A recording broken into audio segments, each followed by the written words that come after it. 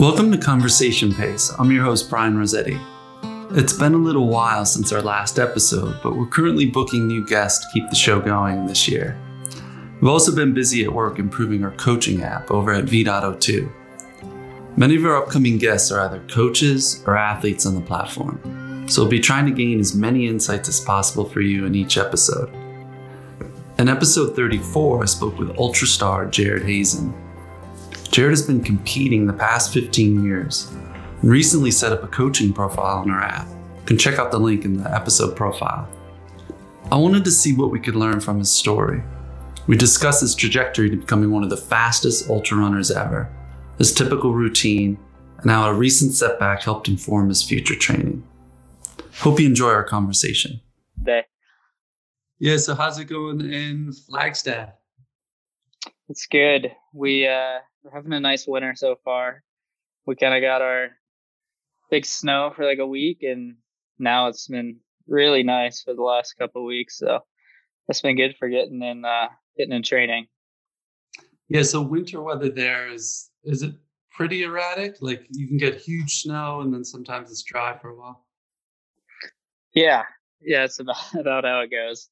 Is we get a big snowstorm and then weeks of sun and warm weather and then another snowstorm, and we're getting pretty melted out at the moment, and there's no snow in the forecast, which is good for running, not so good for skiing and other winter activities in Flag.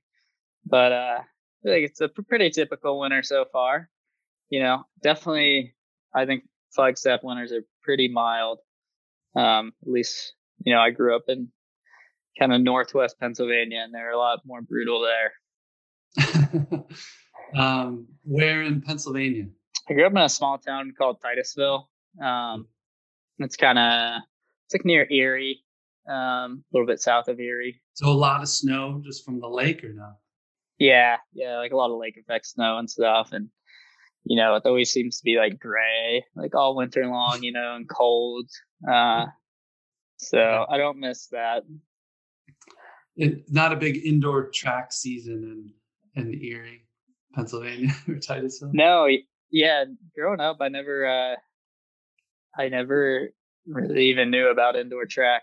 I don't know if there's any that are available in the area, but I feel like on the East Coast, there's that's more of a thing. But honestly, where I grew up was kind of starting to blend into the Midwest a little bit. Yeah, no, for sure. I'm pretty unfamiliar. I'm actually from Scranton, of all places, but not much of an indoor track season there. Like I remember in high school, winter was just like very little running, play other sports. I missed out on this whole train all year, all 3 seasons, all year. Yeah, I remember in high school we just kind of wait till spring, and then like even our like outdoor track season would always kind of be like hit or miss whether it was gonna snow like the day of a track meet or something. Yeah, you didn't have much time to train because like I'm assuming it's even worse for you. March was terrible, and then you get a couple nice weeks maybe in April. And all of a sudden May, it's like championship season. Plus you're doing 2 like dual meets a week, so running a couple races each meet. It's like, when do you train? Yeah, exactly. It would be finally get nice in May, and then the season would be over. Right.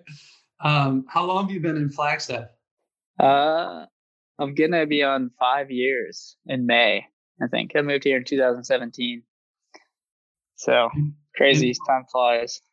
Yeah. So was it just you getting into ultras that was the impetus, or you were headed that way before? I'm just trying to figure out how you landed in Flag. Yeah, I had kind of been in ultras. I got into ultras pretty young. Actually kind of discovered them when I was in high school and started getting into them a little bit then. And it's a little bit of a long story, but I ended up in, I'm sure you're familiar with Shippensburg University in Pennsylvania. Steve Spence. With Coach Spence. So I was going there. I took a few years off after high school before I went to college. And in those few years, I was mainly living in Colorado Springs. And I was doing ultras then, and then had kind of decided to go to college. And so I went back to Pennsylvania and picked a state school. Had plans to run for Steve Spence at Chip, and they have a really good Division II program. I think the year before I showed up, they were like fourth at the cross country nationals. So I showed up there and I spent a year there, but I had some problems with my eligibility because of how long I had kind of taken between high school and college. And that kind of combined with once I got there, it wasn't quite going to be a great fit for me. I had a fun year, but it wasn't a place I saw myself spending 4 years. So after that, I was kind of looking for a place to move. I wanted to move back out west. I considered going back to Colorado Springs, but landed on Flagstaff. I'd visited there like a year before. I was friends with Jim Walmsley, and he kind of encouraged me to move out. He was selling me on this kind of young group of guys starting to get into ultra running, training together. He had some friends he was training with, mainly Tim Frericks and Cody Reed. And he was like, "Hey, you should come out and join us." And so I did, moved out and kind of got linked in with those guys. And that was kind of the era of Coconino Cowboys when we were a little bit younger. Yeah.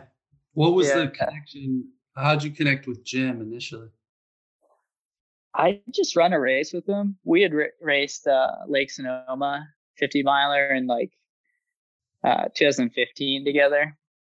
Okay. And that's how I met him. And then we stayed in touch. And I was living in Colorado Springs, and he went to the Air Force Academy. And so I remember a couple of times he was like passing through town, visiting some old like college teammates and stuff. And he got a hold of me, and we went out on some trail runs in the springs, and just kind of stayed in touch from there. So I'm surprised you got into it so early.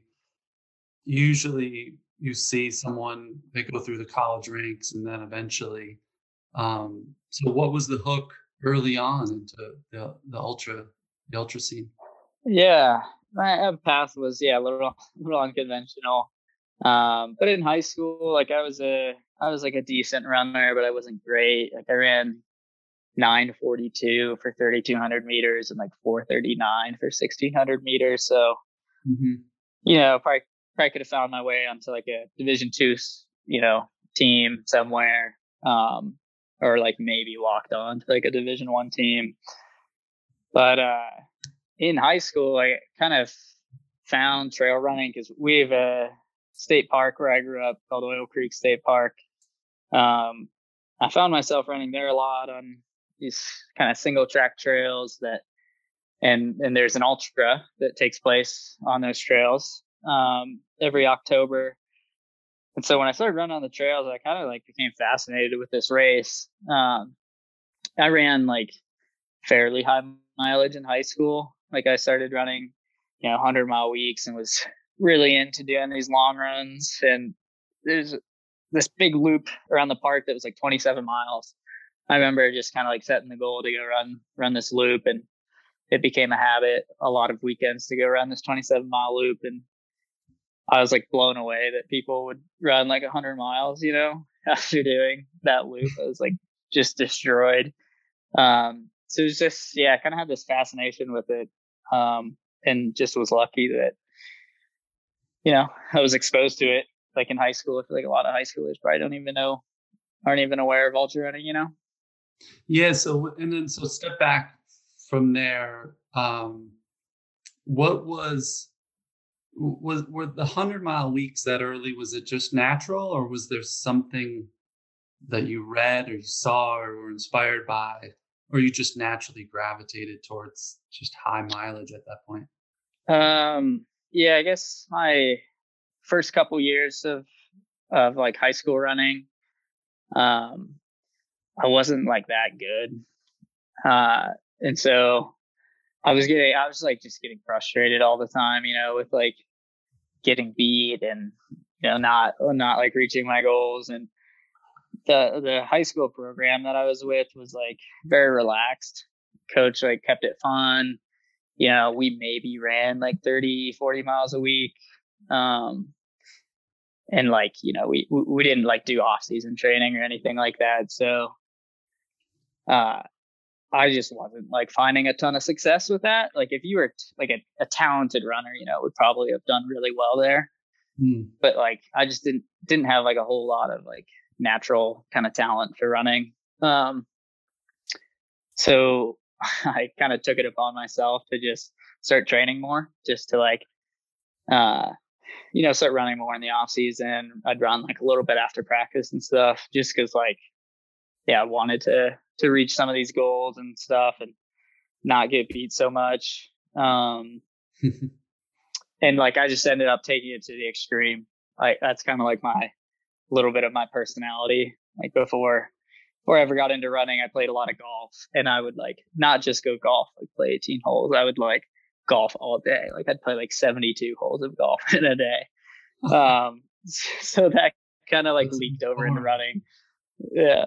Like once I found out like, oh, I can like start training more and that'll make me better, I like took it to the extreme, Yeah. So you have the ability to endure great monotony. Golf. Yeah. I seem to seek it out. Yeah. Was anyone trying to talk you down, like when they're realizing how much you're running, or was it hard in terms of your, family, social circle, coach, direction? Like, was there a lot that you went up against? Since I'm assuming you were the only one running nearly that much, or in the area or surrounding you at that time, right? Yeah. My high school coach was like pretty understanding, and like he was a competitive like marathoner himself, and he'd even like dabbled a little bit in ultra running. And so he was like, I think he was pretty familiar with high volume training and stuff. And he was like, kind of gave me the reins and was like, be careful if you want to run this much, like it's fine by me. But the biggest thing you got to make sure is that like you're staying healthy. And in high school, I was like super durable. I never got injured. And then kind of got linked up with this local runner.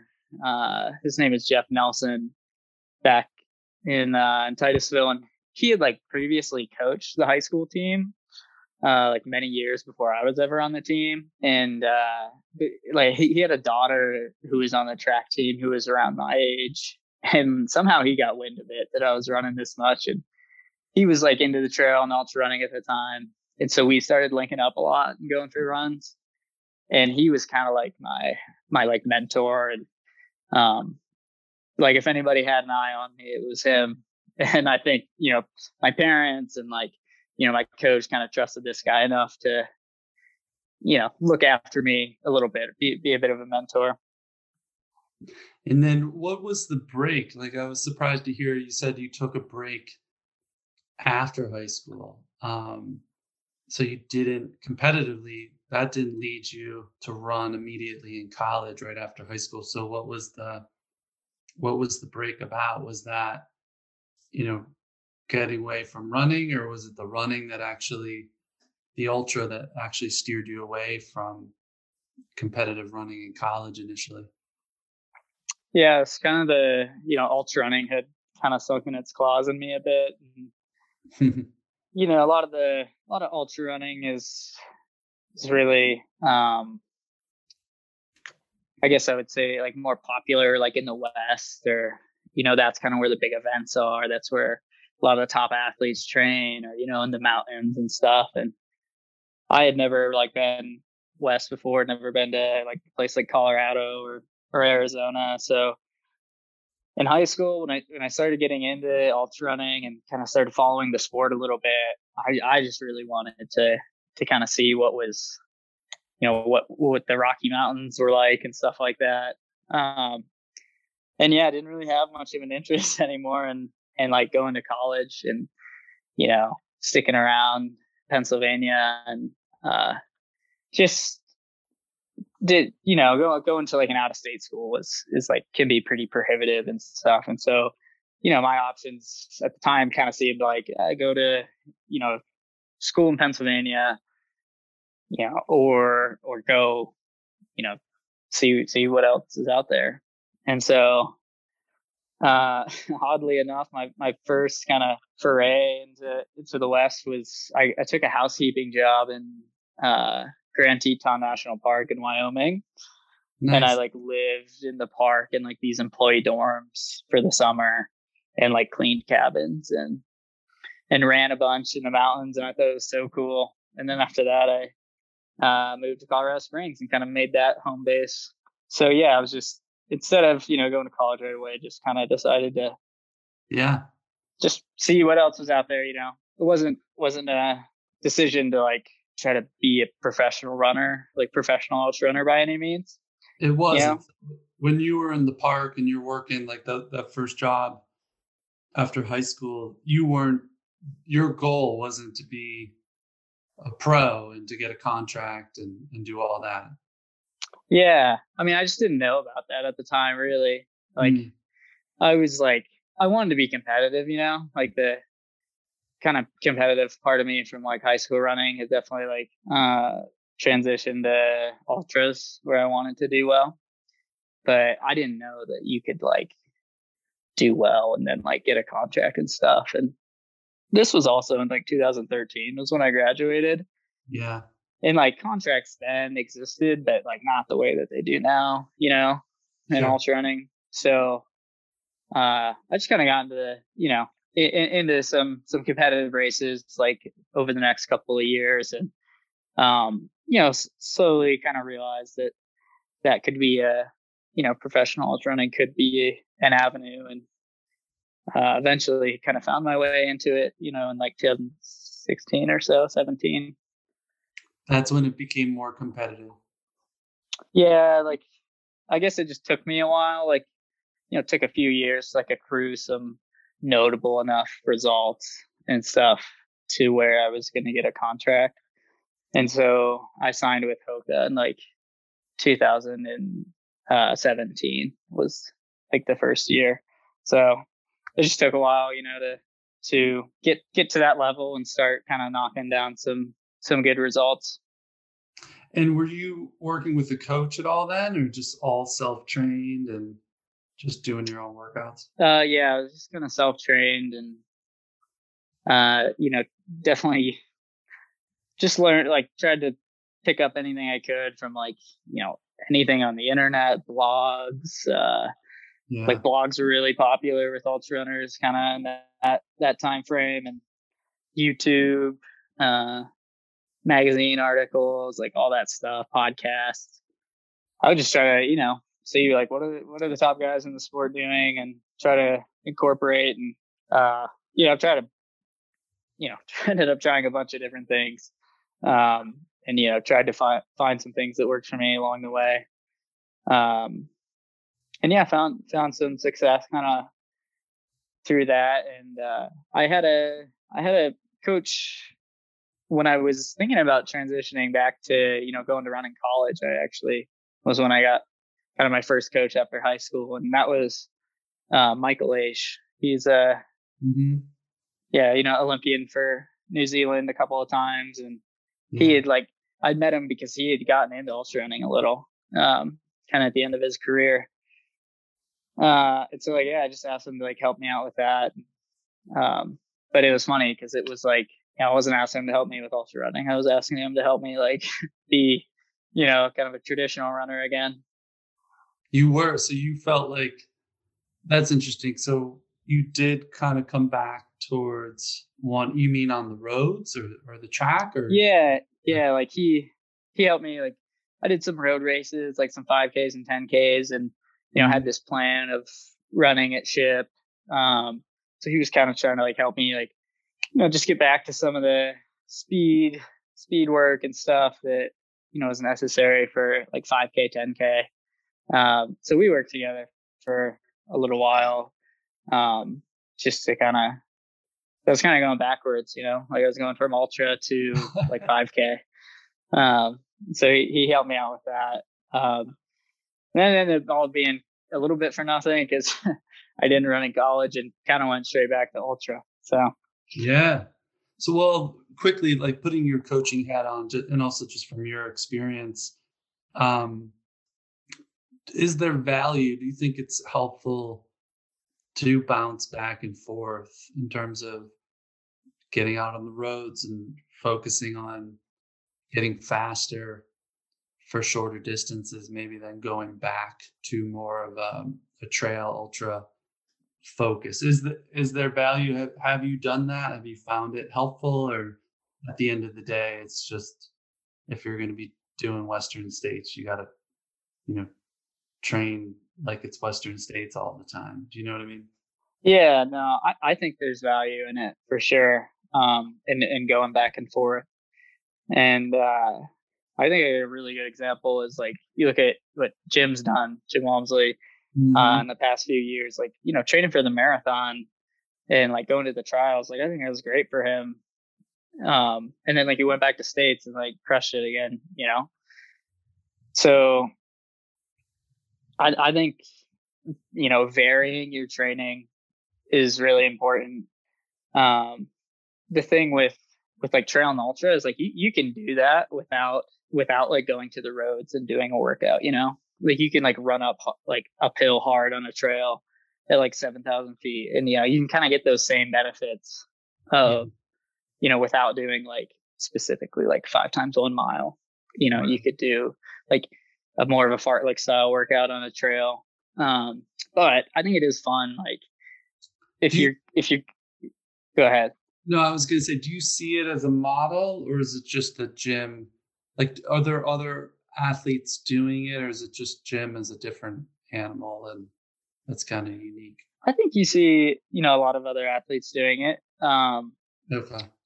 Like I guess I'm kind of picking another anomaly here, but like Kilian Jornet is another guy who he'll switch between like the Harder Rock 100, which is a 20-hour race, versus like some of these classic like European kind of marathon distance mountain races where they're like 3 hours long. And it's a really high intensity. You know, you definitely, and ultra guys all the time are like keeping their kind of foot in the road running scene and like, you know, kind of going after Olympic trials qualifiers and stuff. You see that a lot. Anytime the trials coming up, is like you'll see 10 to 20 ultra guys in the field. Yeah, I think it's important. You know, you don't want to be so like if you you know training for a race like Western States and you're just for years just trying to get good at that. It's like what else? What do you do beyond that? You know, that's pretty niche thing to be good at. Right. It's, you know, a runnable 100. So I think it's good to try different events and like, you know, doing some of these like shorter workouts, working on your VO2 max or working on your lactate threshold. Like I think having the goal of like a shorter race, you know, kind of encourages you to like actually do the work and take it seriously, you know. And you do a shorter race, like maybe it's not your strong suit, but like, you know, you gave it you trained for it properly, you gave it a good effort, and like kind of encourages you to do that work that you wouldn't otherwise do. But do you have to separate them? Like if you're training for Western States, are you incorporating that type of stuff along the way, or is it just too difficult for the type of work you have to do and recover from to then, you know, hit the track and, you know, run VO2 max intervals or reps or something like that, or do you know what I mean? Is it Yeah, separate? yeah. Yeah. I think it's like you know, there's like a time for it. And so like, you know, if it's the month before Western States, you're probably not going to be doing, you know, VO2 max intervals. But like in March, maybe you are, you know? Yeah. And so I started working with Coach Jason Koop, who's kind of a really well-known ultra coach. And we started working together this past like fall. And that's a big strategy of his is like, you know, you do your most specific work closest to the race. So yeah, around, you know, if I'm running Western States in May and June, I'm doing a lot of long runs. a lot of endurance work. But like, yeah, there's times for like low volume and VO2 max, like far away from the race, and you kind of build on that. It's like, okay, this isn't necessarily super specific to the race I'm training for, but it's good for my overall fitness. It's going to benefit me, like, when I move into, threshold training. And then, my threshold is, when you start getting toward threshold, it's like, all right, that's actually getting pretty close to useful for me, in, especially in like a 50-mile or 100K race, Mm-hmm. And then, you're just like kind of pure endurance, like, you kind of build like one step at a time, Is it hard, like when you are working on speed kind of early, does it mess with you when you get out on the trail and it becomes more technical that now you're fast, right? Like, have you found in some of these long ultras that the danger, right, is maybe getting out too fast or getting out a little ahead of yourself because you do have that? Yeah, you have like so much like fitness that you're like the early paces feel easy. Yeah. Yeah, I guess to an extent, but like, if you're in the sport long enough, like it doesn't take long for you to realize that like kind of what's appropriate and what isn't, like you go out too hard one race, like you start to understand, like it gets miserable pretty quick, Sure. it really doesn't take that long. Like if you were out like too hard in a 100K race, you're kind of going to be feeling it like 20 miles in, like, because that's a long way already, but like you have so much longer to go. Yeah. So I don't really find that to be, too much of a problem. Like pacing in general is just like, you just, if you just rationally think about how far you're running that day, you should be able to understand that maybe you shouldn't be running like, as hard as you can, or like 90 or 80% of like as hard as you can, Yeah. Yeah. So talk a little bit about long runs, because there's always the question, especially with recreational marathoners, right? So we deal with a lot of them on VDOT, and the big question is always how many long runs and how far should certain individuals go in their build up for the marathon. I remember we had Rob Krar speak at a coaching clinic we did many years ago at GU Energy Labs. That Magdalena Brule hosted us, and the big question was like how Jack was making some kind of point about he doesn't like certain individuals running longer than 2.5 hours leading up to the marathon, which depending on their pace might leave them with 16, 17 mile long run. Yeah. And so the concern is like, how can I be confident that I'm going to finish the marathon? And so someone asked Rob, what was your longest run? I think he had just won Western States, or maybe the second time, I forget. But anyway, he said 30 miles was his longest training run. And there was a little bit of a gasp because the crowd was mixed. It was like half ultra crowd and then half, there were high school coaches, college. There was some just private coaches that deal with recreational marathoners. So there was a little bit like, whoo, only. Yeah. And Jack was like, see, I told you, Yeah. So I'm just curious what your perspective is and how far, if you want to talk about how far sometimes you go before you've run. Is it still the second fastest Western States time? Yeah. Yeah. So I think when it comes to long, I do that kind of little, I'd read that somewhere, that little story you told about Rob about only running, only like, I think I have the same, mentality like Jack, like only running 30 miles before Western States. I would think for a lot of competitive ultra runners, that's probably on the low end of things, for a long run that they would do, before a 100-mile race. But like Rob's one of the best, like, to ever run Western States, Yeah. I think with ultra running specifically, and this probably speaks to marathoning as well, is like a lot of it comes from experience. So if you do one or you do a couple, you start to know that like, okay, I can do it. And you don't need to prove it to yourself in training because you've done it before. When it's your first time, I kind of understand the wanting to go the distance to prove that, to yourself that you're ready. Yeah. You personally, one of my longest long runs, before states that I do, most years is rim to rim to rim in the Grand Canyon. And that's about an 8-hour run and about 43 miles. And, that's probably not always necessary. But I do like one thing you kind of get from that is you do get to feel a little bit what you're going to feel like in the second half of the race, which that's just hard to come by. It's really hard to prepare for that in normal trading. So I like that. I like that part of it is you get a little taste of what you're going to be dealing with in the second half of 100.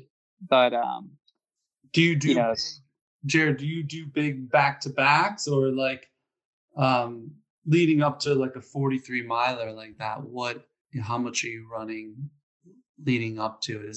Do you bunch, to help simulate that? Yeah. When you're out there in the ultra. Yeah, usually like a run like that, rim to rim to rim, is kind of a standalone. I won't try to stack anything before or after it. Generally, it's going to be part of a big volume week in general, but it not necessarily doing anything before or after to make it any more difficult. But another one that I've done a lot is back-to-back 30-mile runs. So I'll do one in the Grand Canyon to Cottonwood Campground and back on the Kaibab Trail, and the next day just like around town, like a flat 30-mile run where it's like you can run 7-minute pace, 8-minute pace on these trails after a 30-mile run in the canyon, and it's like a little bit easier, because you're not doing all this elevation change. That's probably more of a confidence booster than anything. And like I'm sure you get a training stimulus out of it, but just generally kind of total run volume throughout the week it's going to give you the strength that you need for an ultra.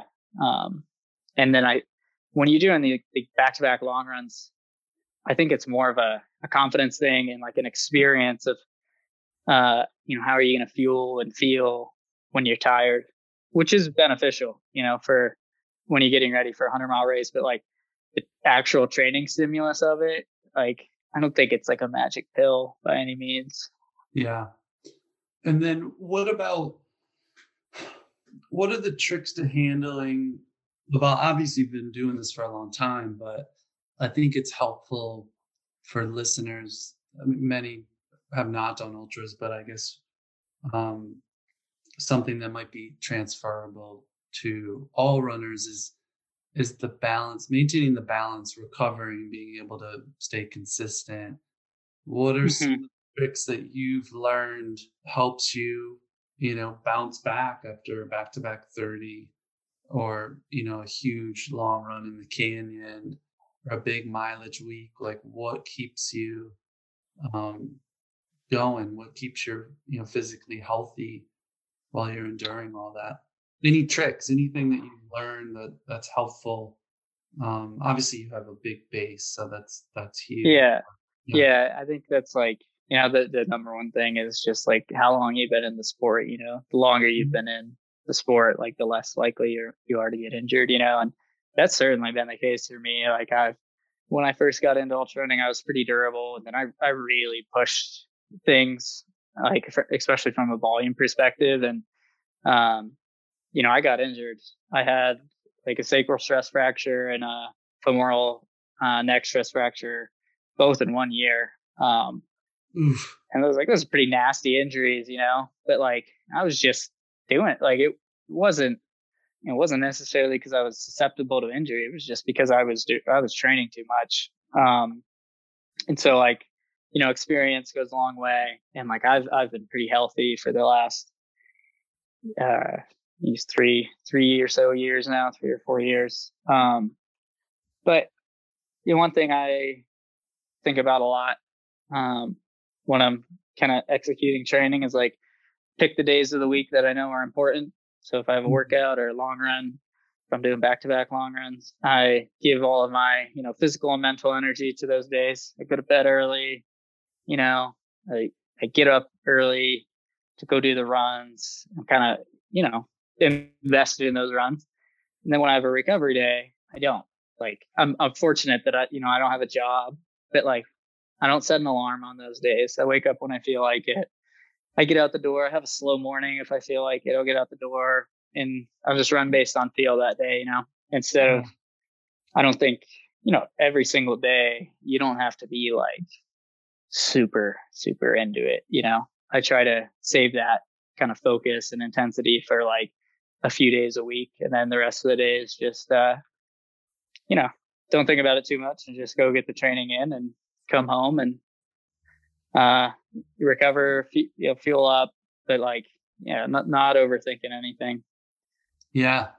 Well, let me get into just details, see if we can pull anything out here that's even more helpful.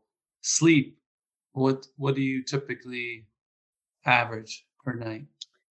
I would say like 9 to 10 hours of sleep. Like I go to bed at like probably around 10 p.m. most nights and wake up around 7 or 8. And, I'm just like consistent with it. That's the thing. It's like a lot of people probably struggle with, like, they have families and work obligations and stuff. And, Yeah. For me, it's easy. Like I don't have a whole lot of other things to distract me from getting to bed on time, but I could see, having a child that, that's going to be a little harder for you. So I don't think there's any sort of magic number. I'm sure plenty of people could get by, on 7 hours of sleep. I think the consistency part of it is probably the most important part, is like that you're kind of doing the same thing like every night, Yeah, that's a good point. What about nutrition? Anything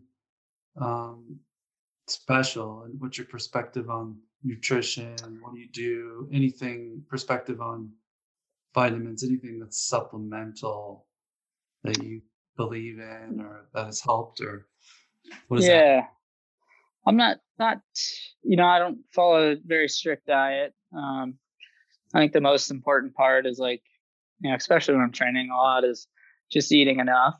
And, that takes like, that can take a little bit of effort, beyond just like eating when you're hungry, like, maybe you're probably eating more than 3 meals a day, stuff like that. So I think like just getting in enough is kind of, for me, is rule number one, or, guideline number one is try to get in enough. And like, that just leaves room for a lot, like I'll eat a salad with dinner, but I'll also eat ice cream after. Like desserts are staple for me when I'm training a lot, just because it's like, kind of feels like I'm topping off the tank, not going to bed hungry. And I try to be really good about eating something after a run, like after every run, even if it's only an hour. Just like a lot of times I make a smoothie, but it doesn't have to be that. Like it could even just be like a candy bar or something, or like after long runs, or like a soda and a bag of chips is really good. You raid the gas station that you're close to. What's your go-to candy bar here? Are we old school? Like definitely like a Snickers or something. Nice. But like, after like a long run, I guess, especially like long runs in the heat and stuff, and you're eating a lot of gels, like you're always a little nauseous after. Sure. And it's always like junk food that tastes the best, you know? Like you don't want to eat like, I'll always like pack like a peanut butter and jelly sandwich and almost never eat it after a long run because it's like I don't want that. I want like a bottle of Coke and potato chips. And like that goes down well. Yeah. I remember doing a really hard workout when I was young, when I was at Zap Fitness, and I just felt so depleted for whatever reason. All I could think of was like a Whopper. Yeah. And like a Whopper and fries. And I don't know the last time, like before that, when I had fast food, and maybe it was just a commercial I had seen that kind of was in the, like planted that seed, and I just really probably just needed a ton of salt, But Yeah. But my coach was great. I was just like kind of feeling bad because we were really focused on healthy eating and watching what we were eating, and he's like, dude, just go get it. Your body's telling you something. And I was just like, my eyes like lit up. I drove right into town and got a Whopper, and then I felt terrible afterwards. Yeah. There's a burger, well, not a burger place, kind of a butcher shop and like sandwich shop in Flagstaff called Proper Meats. And that's like my go-to. It's like they have like these huge burgers. And like that's like a go-to after a long run for me. And like these like burger and a bag of chips. And that like it's like brings me back to life. Like I'll feel so bad, and then afterwards I feel like kind of normal again. Sure. But like when you're running a lot, I feel like I've never had a problem like losing weight. Like it seems like for me it's like hard to keep it on, and I definitely like when I take time off, like I gain weight too, and it always goes away eventually. So I don't focus on it too much. Yeah, it seems like not too much of a focus. What about when it comes to recovery tools? Are you using anything, whether it's like a Whoop band or anything in terms of recovery tools, gadgets, devices, apps, anything like that special? I don't really use too much of the like tracking stuff, like sleep tracking things. Like I can tell like most mornings, like as soon as I wake up, kind of if I'm tired that day or not, like if I'm ready for a hard run or not. And I tend to get myself in trouble when it's like I'm tired today, and I'm like oftentimes I convince myself too much that it's like, well, you're supposed to be because you're training for a 100-mile race and you're going to be tired then too. So go do the training anyway. And I could afford to listen to those signals more. But I don't use anything too particular. I have like the standard fare of rollers and stuff like that try to work out any little tight spots and stuff before they become problems. Keeping it simple. Yeah. And then what are your goals now? I'm unsure. I've been trying to, you didn't give me much to go from on your social. I wanted to ask you after Western States, the last one you ran, which you dropped, right? In 2021. I wasn't sure. I haven't seen you post much on social. Is that on purpose? Is it like I need to get off social and focus? It's consuming too much of my time, or you're just not? Part of your. Yeah, I've never been a big social guy, honestly. It doesn't like suit my personality super well. But like, you're definitely, when you're representing brands, you're encouraged to kind of build a following and a kind of story tell and keep your followers updated with what you're doing. I've just been bad at it, and it is something that moving forward this year, hopefully I'll be a little better at. I've been dragging my feet first week of the year, but hopefully it'll come around here. And then, but yeah, after, states last year was a tough one for me just because in 2019, I'd taken second, ran the second fastest time, had a great race. And, like I felt like there was more on the table, I was 24 and the year, was canceled last year or in 2020 because of the pandemic. Coming back 2 years later, thinking like, okay, like I'm ready to improve, to try to win this year. And I got like really focused on, Western states, early in the year last year. The pandemic was, February, March. It was still pretty bad, like a lot of races weren't happening. And so I just kind of buckled down. I was like, I'm getting ready for states. And kind of like what we talked about earlier is I didn't really vary my training enough. Like I was kind of laser focused on just getting ready for this race. But it was at the end of June and I started training for it in February. And that ended up coming back to bite me because I got in great shape. Like I was doing some great training in flag and a lot on routes that I've done a ton of times, feeling really good. But I just got in shape like too early, by the time like race day came around, like I was just a bit flat and, had this mentality of like, I want to win this year. And like, didn't listen to myself, like didn't listen to my body. I was not feeling good the first 50K, but still like pushing faster than the year.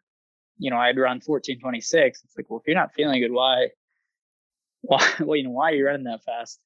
And I ended up dropping out and, I just felt I was just a little overtrained, for sure. And that lingered with me through the summer. And I had another race, CCC in Chamonix that like, honestly, gave like a half-hearted effort to. Like, I just shouldn't have even, went to the race. Like, but, went anyway and, didn't finish that race. And so, but I was kind of like already registered for it and, expected to be there. So after that, I felt like, okay, I have nothing on the schedule. I can take time off. And so just took a month off in September. Completely, like no running? Yeah, no running. And like I was pretty out of shape come October. And I started working with Jason, and we started slow. It wasn't running super high volume or anything. And but like, yeah, we were kind of doing some of that higher intensity stuff that we were talking about earlier. And it took me a while, but like finally started feeling like I was getting in shape again in December and like feeling really good now. As we do start to hit some of the volume that I'm, that's kind of where my talent lies a little. Yep. And so I'm feeling good, and I'm going to race Flat Canyon 100K, which is just down the road from Flagstaff here, on February 12th, and try to get a golden ticket to Western States again.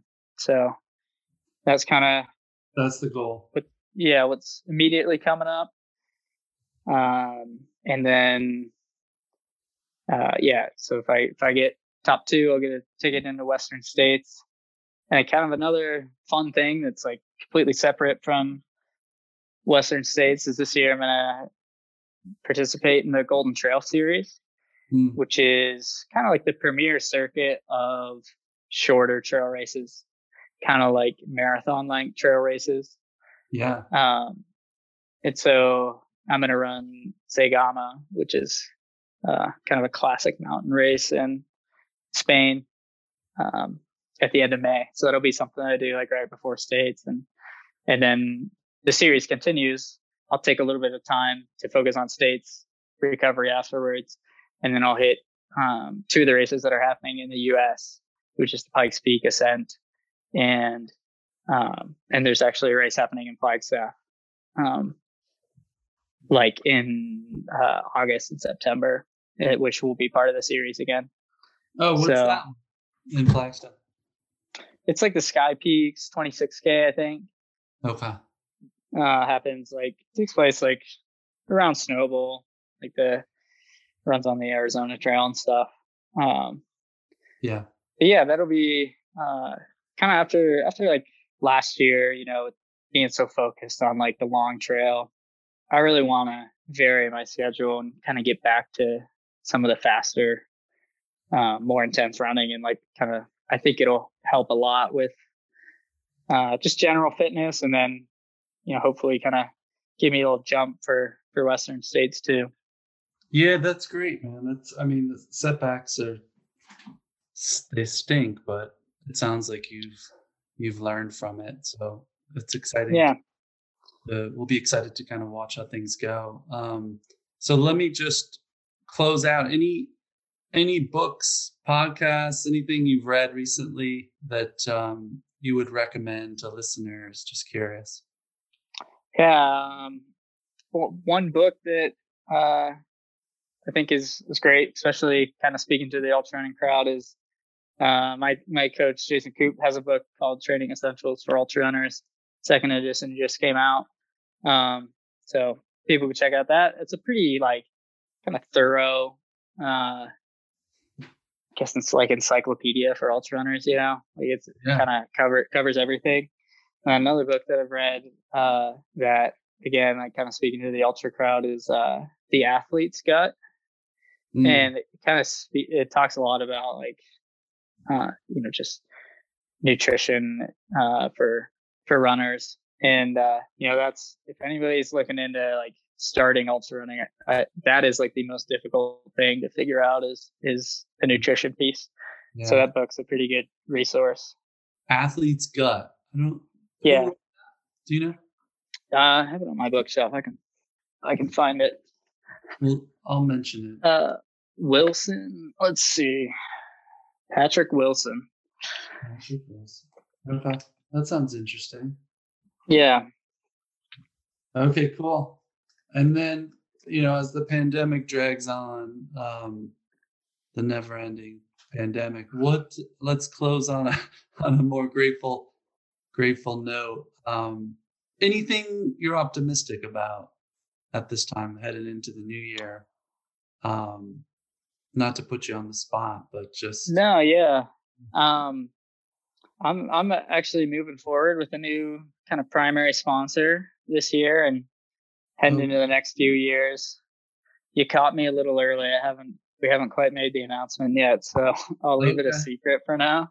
Yeah. But that'll be something I'll announce like on my social channels soon. But I'm just grateful to have that kind of support, and like the fact that I've been in Flagstaff for going on 5 years and still have this opportunity to train full time, to race all over the world. Like, it's the opportunity of a lifetime, and feels pretty sweet to be able to have done it, for this long, and it's looking like I'll get to do it for a while longer. So that's awesome. I'm grateful for that. Yeah. Congrats. So you said you're going to make an announcement soon on social, this week or next week? I'd say next week is probably a little safer bet. All right. So we'll link to your social, and obviously anyone listening can keep an eye on it. That's exciting. Yeah. So how about you? Anything you're looking forward to this year? I'm looking forward to, we've got a lot going on with the app. And so we've got a bunch of new features coming. I appreciate you turning that question around on me, because I can plug some stuff on the app. But we've got a bunch of coaching features coming, so it makes it a little bit more interesting to program strength, cycling, swimming workouts. Right now, it's just kind of very simple. Obviously, we're a running app, but yeah, strength workouts, you'll be able to create sets and reps and different types of rest between, and almost like you're creating a quality session on VDOT. And then cycling, you'll be able to do the same and apply zones, because we do get a lot of multi-sport athletes on the app, more so, and I think we'll probably get more. And then obviously coaches program cross training, and some like to do a little bit more than, hey, go cycle, 30 minutes right for recovery. And we're hoping to get into analytics, like finally get into tracking, being able to look at more summary data in terms of how much you've run compared to the past, and whether it's monthly, yearly, maybe how much intensity you did over the certain period of time versus others, so you can make more informed coaching decisions. How much time did you spend at threshold? Maybe this build up versus last could be super informative versus just how many miles did I run. So things like that we're kind of excited about. I think we hope to get sync with the Apple Watch 2 this year, so I'm excited that running the sport will come back more. I think hopefully after this wave, I'm optimistic that as bad as this wave seems to be, that maybe it's a sign that we're headed towards the back end of this thing finally. But we've heard predictions for the last 2 years, so right.